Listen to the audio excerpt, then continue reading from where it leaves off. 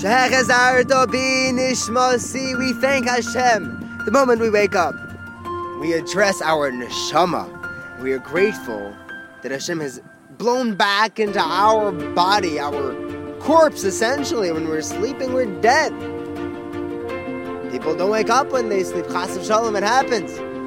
It's an absolute miracle, 100% miracle, that we wake up in the morning.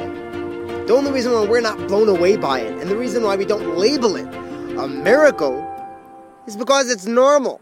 It's become normal because every single morning Hashem performs this miracle for us. But the fact that the Rebbeinu Shalom returns the spirit, the consciousness, the you, back into that body that was lying in bed drooling 10 seconds ago is an absolute miracle.